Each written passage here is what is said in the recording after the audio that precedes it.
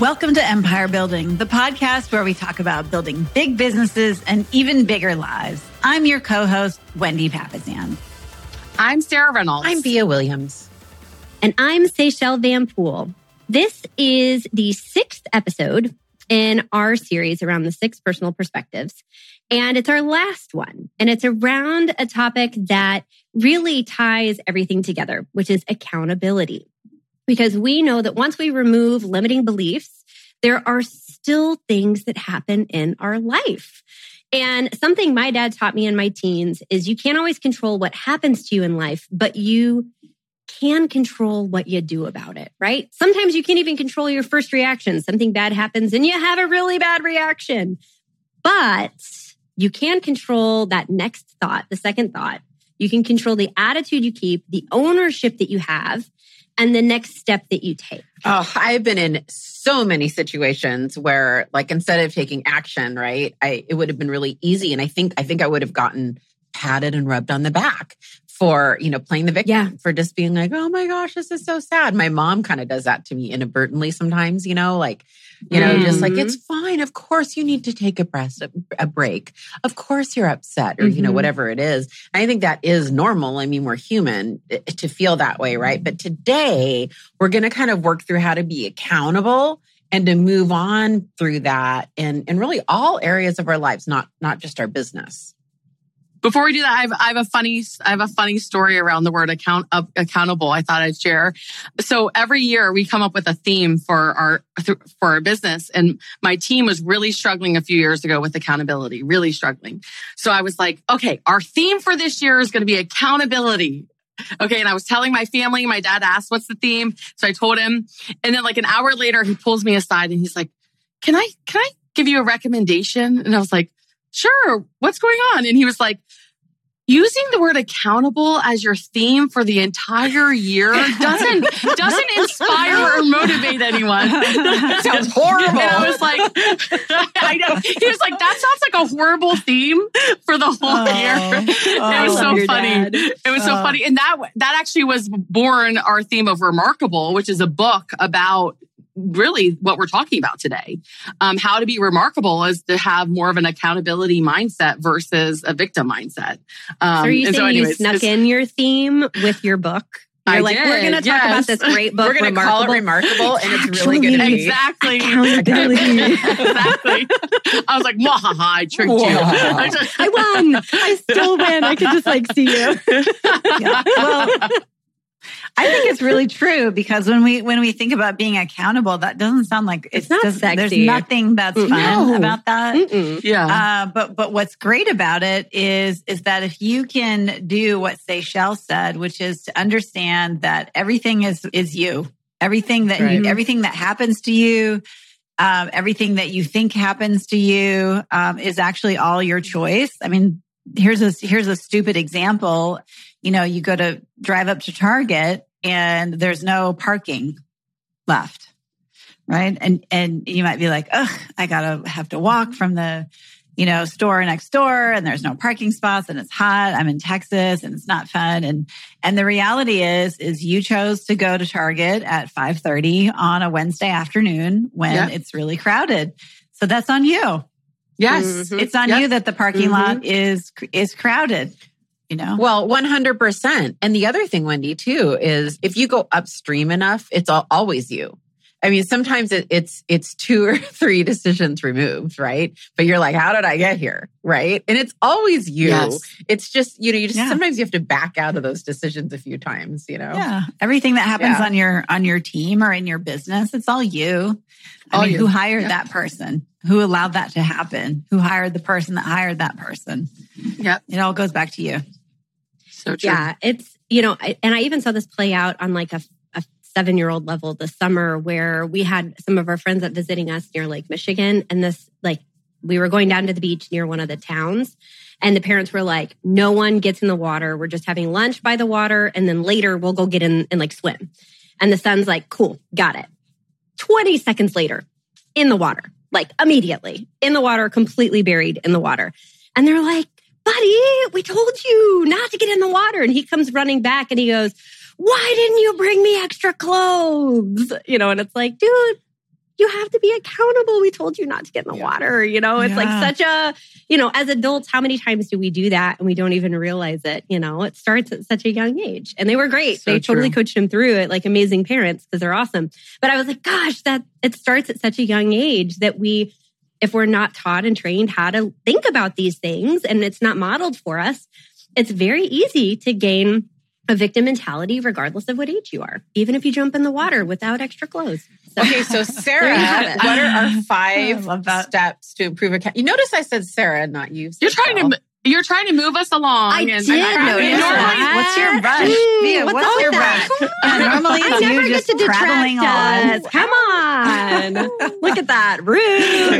All right. Forget everything I said. Let's just tell stories for an hour. Okay, never mind.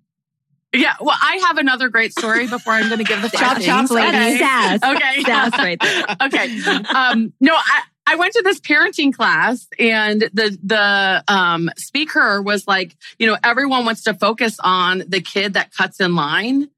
Like in terms of like, they're a bully, they're cutting in line, and he's like, what you should focus on is the kid that let him. And it was like, that's actually the victim that allows someone to and it made me look at my children different.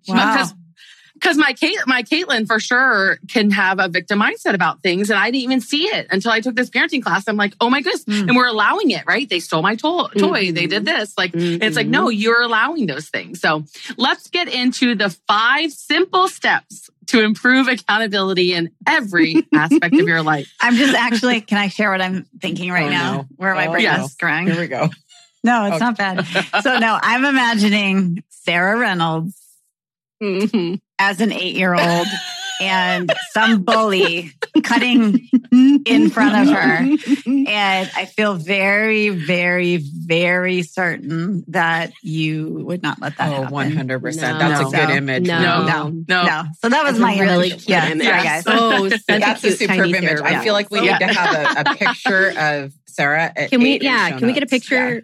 In the show notes? Yes. I had beautiful blonde ringlet curls. Yeah. Oh, yes. Cute. That could go on our Empire Building podcast website. Oh, wait. Yeah, it's like I just added it to my notes. Cute. 8-year-old producer. Somebody. We don't even have an Instagram just account, took it ladies. down. We need to get on it. Oh my goodness. It's like I definitely look like the one. It's like we need someone to hold us accountable. Weird. Seriously, yes. Yeah. Okay, like it all comes back full circle. Yeah. Oh man. So right now that's going to be I will be the someone, and I will move us on to the 5 simple steps. Look at you. Number 1. Okay. Number 1, first step is to seek reality. This is so huge. Like, are you even looking for it?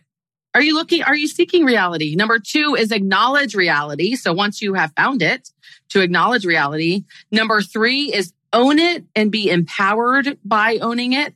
Number 4 is finding the solutions. And then number 5 is just get on with it. Get on with it. So those are our 5 simple steps to improve accountability. Okay. So I love this so much. Let's dig into them. Because it's a framework. So we're going to... I know. That's why I gave you number 1. Totally. Good. So I got number 1 so I could get this framework into gear. Number 1 is seek reality, right? So you have, a couple choices when life punches you in the nose, right? You can either ask no questions and curl up in fetal position like we talked about and play victim, or, and by the way, you can stay stuck when you do that, or you can seek reality and start, exploring and investigating and asking the questions. And so some questions to ask are, what is the actual situation, right? Like, what is the weather outside?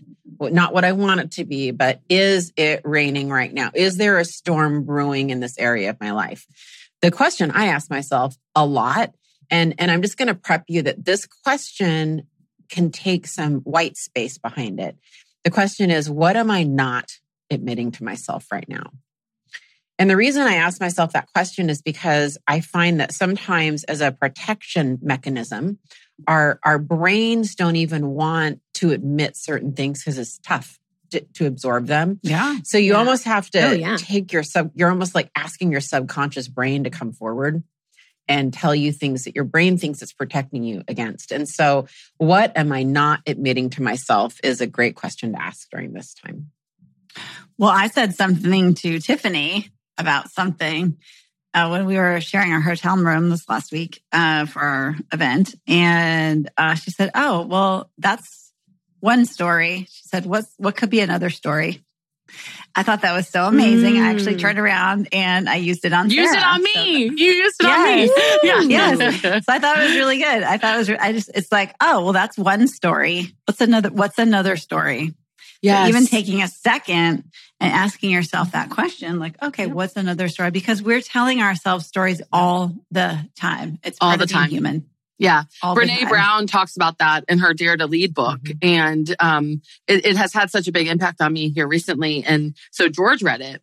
And I mean, that's what he said to me. He was like, I did not realize how many stories I was making up in my head, and just coming to these conclusions based on the story that I was making up in my head. So I loved that question. So that's one story. What's another story? I love it. Well, and often the people that we're doing it with is the people that are closest to us.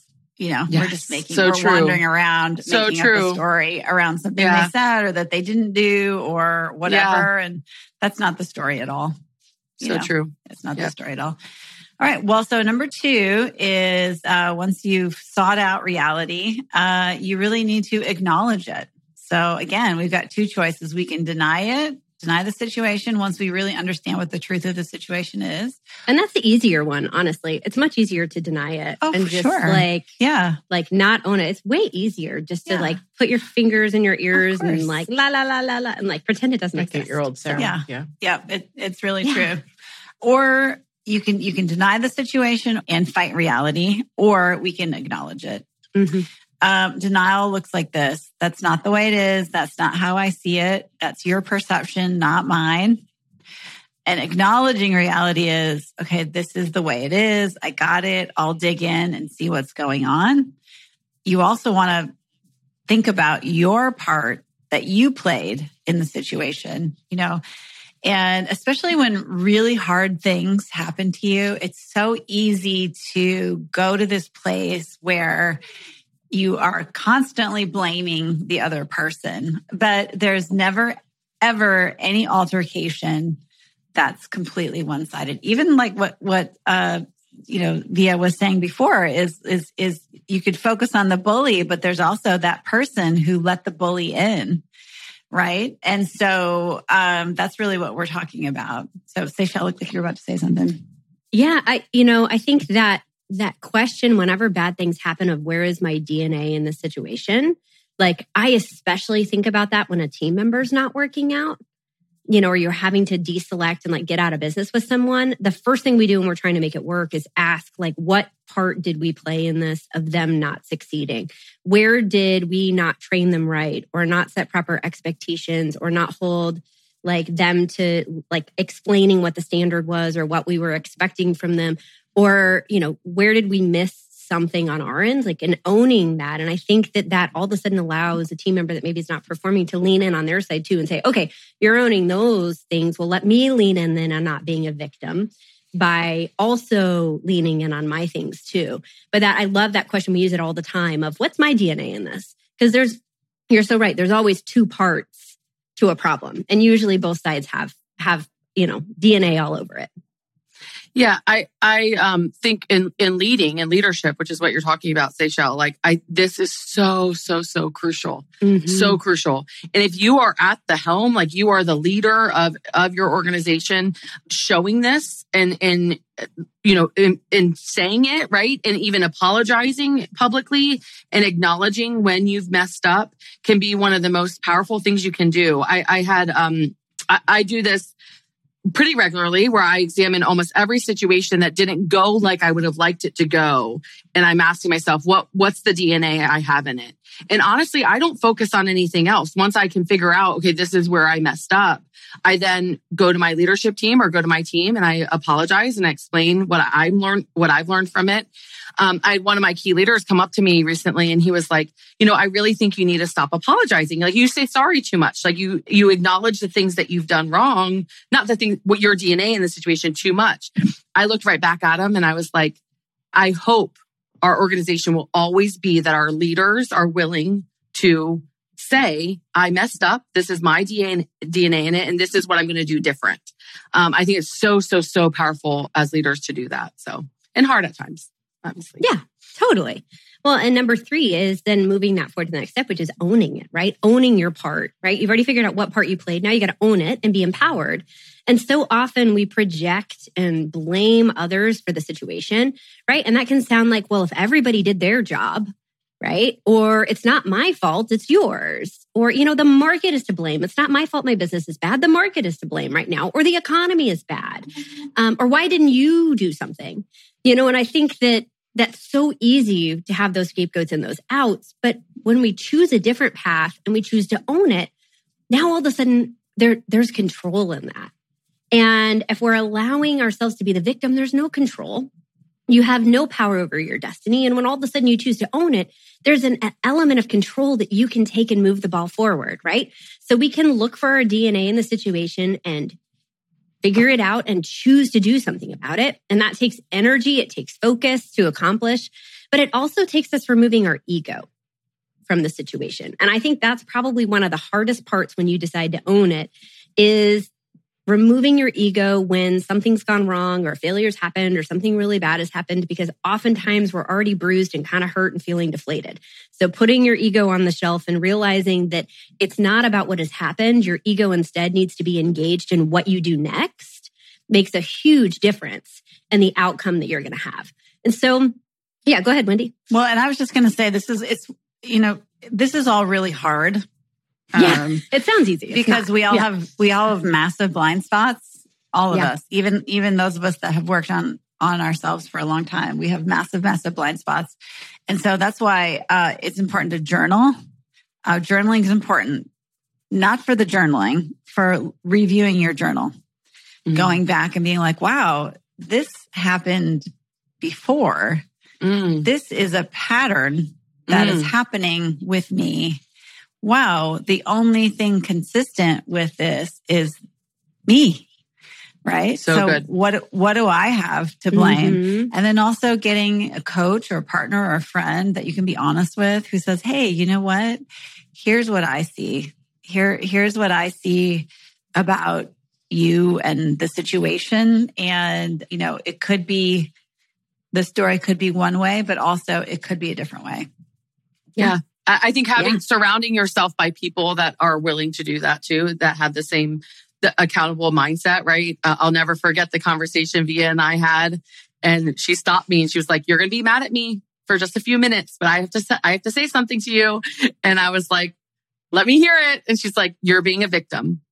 And you need to change the way you're thinking about this." And I was actually not mad. I was thankful to have a friend that was willing to say that, because she was absolutely right in that moment. And so making sure you're surrounding yourself with people that are willing to call it out. And that was said from complete love, because my perspective of that call is I remember listening. I was like, this is not my Sarah. This is not my powerful, driven lady boss friend, Sarah. This is not her. I don't know what happened to her. And I didn't like it. So my perspective was like, no.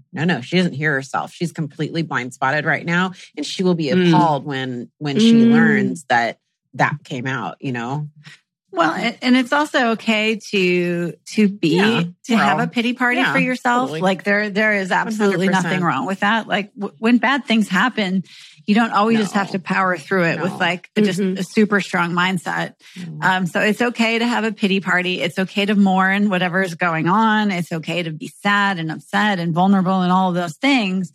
But then after you've lived through that emotion, you want to take a step back and you really want to examine the situation and say, hey, what was my DNA in all of that? So I just am so glad Wendy pointed that out, because I wouldn't want anyone to, you're right. And I just wouldn't want anyone to not think that. And Sarah, go back to our call because now it's fresh on my head. And I wanted you to own that emotion. Like you were frustrated. You deserved to feel frustrated in that moment. And you deserve to feel kind of defeated in that moment. So I wanted to, you have to own the emotion behind it, but I wanted you to take accountability behind it too. Like, hey, I love you. You're my friend. You get to feel disappointed right now. Cause I think that's what I said. Like I would too. I'd feel kind of like a punch in the gut. Yeah. And I needed to, put on your big girl pants right now because these are big girl problems. And actually these problems are freaking awesome. And they're what you should expect to deal with at this level. And I'm here for you, and so that was our conversation, just to tie that up with a bow. Yeah. Yeah. No, I appreciate you adding that for sure. So step 4 was find solutions. So you do all of that. And then you've got to be, it's one thing to look at things and find excuses and deflect, right? Like, so no one told me, it's not my job. I did my part. I was never given a chance. It won't work here. Right. And so many times we can have that sort of victim mindset versus a solution oriented mindset, which is like, what are my options? How can I get what I want? Yes. What can I do? Right? Who can help me with this? Who has succeeded before me? Who can I talk to that has accomplished what I'm thinking about accomplishing? Right? Versus like, woe is me. Like, who is the who that I need to surround myself with to find the solutions? Right? So being solution minded versus focusing on the problem. Okay, I got so excited. I just want everyone to know. I did not just raise my finger. I raised my hand. Like, pick me. Okay. Me. Via. Because I just remembered a real life example that Sarah helped me with. I don't think I've told you this story, so you're going to hear it for the first time. But Sarah, you were coaching me on something and you go, Via, I want you to sound like a partner because you don't sound like a partner right now. You sound like a, secretary groveling to, no, stop. Like you need to sound like a partner and practice, this. So I was like, oh my gosh, you're so right. Okay. So I, did this big initiative. I pitched this big initiative and I'm all excited about it. And I got to a point, this is very recently, I got to a point a few weeks ago where I was frozen and I couldn't move forward in action, which is not like me. I have 2 speeds, fast and faster. But when we all need help and we all need collaboration. And I was just stuck. I didn't know what to do next. I just was at that point. Yeah. And actually someone, in my company, the president of my company saw it. And he said, I'm going to fly to Seattle and we're going to spend a day together and we're going to work through this. I think we need to work through this. I was like, that is exactly what I need. And he flew out and we spent, and I'm like, boom, it's all I needed, was, and finding solutions, because we're on, number 4, finding solutions. It often includes other people. And, this is where we get frozen. If you find, because we're going to lead right into number 5, which is get into action, get on with it, right? Yeah. If you find that you're struggling finding a solution so that you can move to number 5, often what's missing is collaboration with another person. So true. And so that just reminded me of that. That's why I was raising my hand really wildly. And sometimes it's not necessarily a human in terms of someone you might have access to, but like, reading books, listening to podcasts, obviously, as Olivia says, the Google, you can find lots of things on the Google. It's the interwebs. The Google. In terms of solutions to find companies and or people that have gone through similar things. So definitely either getting in a new room or surrounding yourself by different people or putting the research in to then come up with your action plan to get on with it, which is number 5. Yeah. Well, and if it's a big problem, it's going to require big solutions. Right. Yes. That's right. Yep. And that is number 5, get on with it, get into action. Action is the best cure for almost anything. And, we say it a lot here where, there's a lot of pressure put on your North Star or your big why. And I like the term that Wendy dubbed that I use all the time, which is you can date this, not marry it. Right. So, when we say get on with it, I was actually Dick Dillingham. It was Dick Dillingham. Oh, it's so good. I use it all the time. And I love it too. Actually quote you. I love it too. Thank you for, attributions are important to me. So I will wanted to amplify Dick there. I love that. So, the bottom line is that is that, any action is better than no action in almost any aspect of your life. The best example I have on Get On With It, and a lot of people here are in sales that listen to our podcast. Doesn't matter what kind of sales. Everybody goes through sales slumps. It's just part of it, right? And so when you go through a sales slump, what I coach real estate agents, and what I coach them all the time is get into action. And then inevitably they say, as you ladies know, well, I don't have any business. There's nothing to get into action on. The number one advice I give to agents in a sales slump, are you ready? Okay, go preview homes. I want you to go preview. Mm-hmm. I have a 15-day jumpstart program. I put them on. It's 50 homes in 2 weeks. You know why I do that? It's not because they need to see product. Action. It's because it gets them into action. Yes, it gets their conversations change, their energy changes, their social media changes, and almost 95% of them end up getting in. These are seasoned sales professionals, end up getting into transaction in that 2-week period. And it's simply because they got into action. I love that, Via. Yeah. Well, I think a good metaphor is to think about it like this. If you were plopped down in the middle of the ocean with a rowboat and 2 days of supplies, eventually you need to start rowing, right? Yeah. Because you can't see any land around you. Yeah. And you can either sit there and hope for someone or something to come and pick you up, or you need to start rowing, and you might row in the wrong direction, but rowing in the wrong direction can be better than not rowing at all. Yeah, so true. Mm-hmm. I love that. Well, you guys, this is a topic that is not talked about enough and needed more than I think we all realize. And whatever's going on in your world, we hope that you find a way to seek reality, to acknowledge that reality, right? And realize what part you play in it, to own it and be empowered to move it forward, to find solutions, and then get into action, baby. Get on with it. So thank you for joining us today. We're so thankful for you guys. And if you like this episode, please share it with someone. We know that it's been a lot of up and downs over the last couple of years, and maybe it will help someone that needs to hear this today. So thanks for joining us, guys. Go out and build a big business and an even bigger life. Bye. Bye. Bye, guys. Thanks for listening to Empire Building. If you like what you heard, join our tribe by subscribing on your favorite podcast platform and help us spread the word by leaving a 5-star rating and review. Until next time, wishing you a life worth living. And remember, you are an empire builder.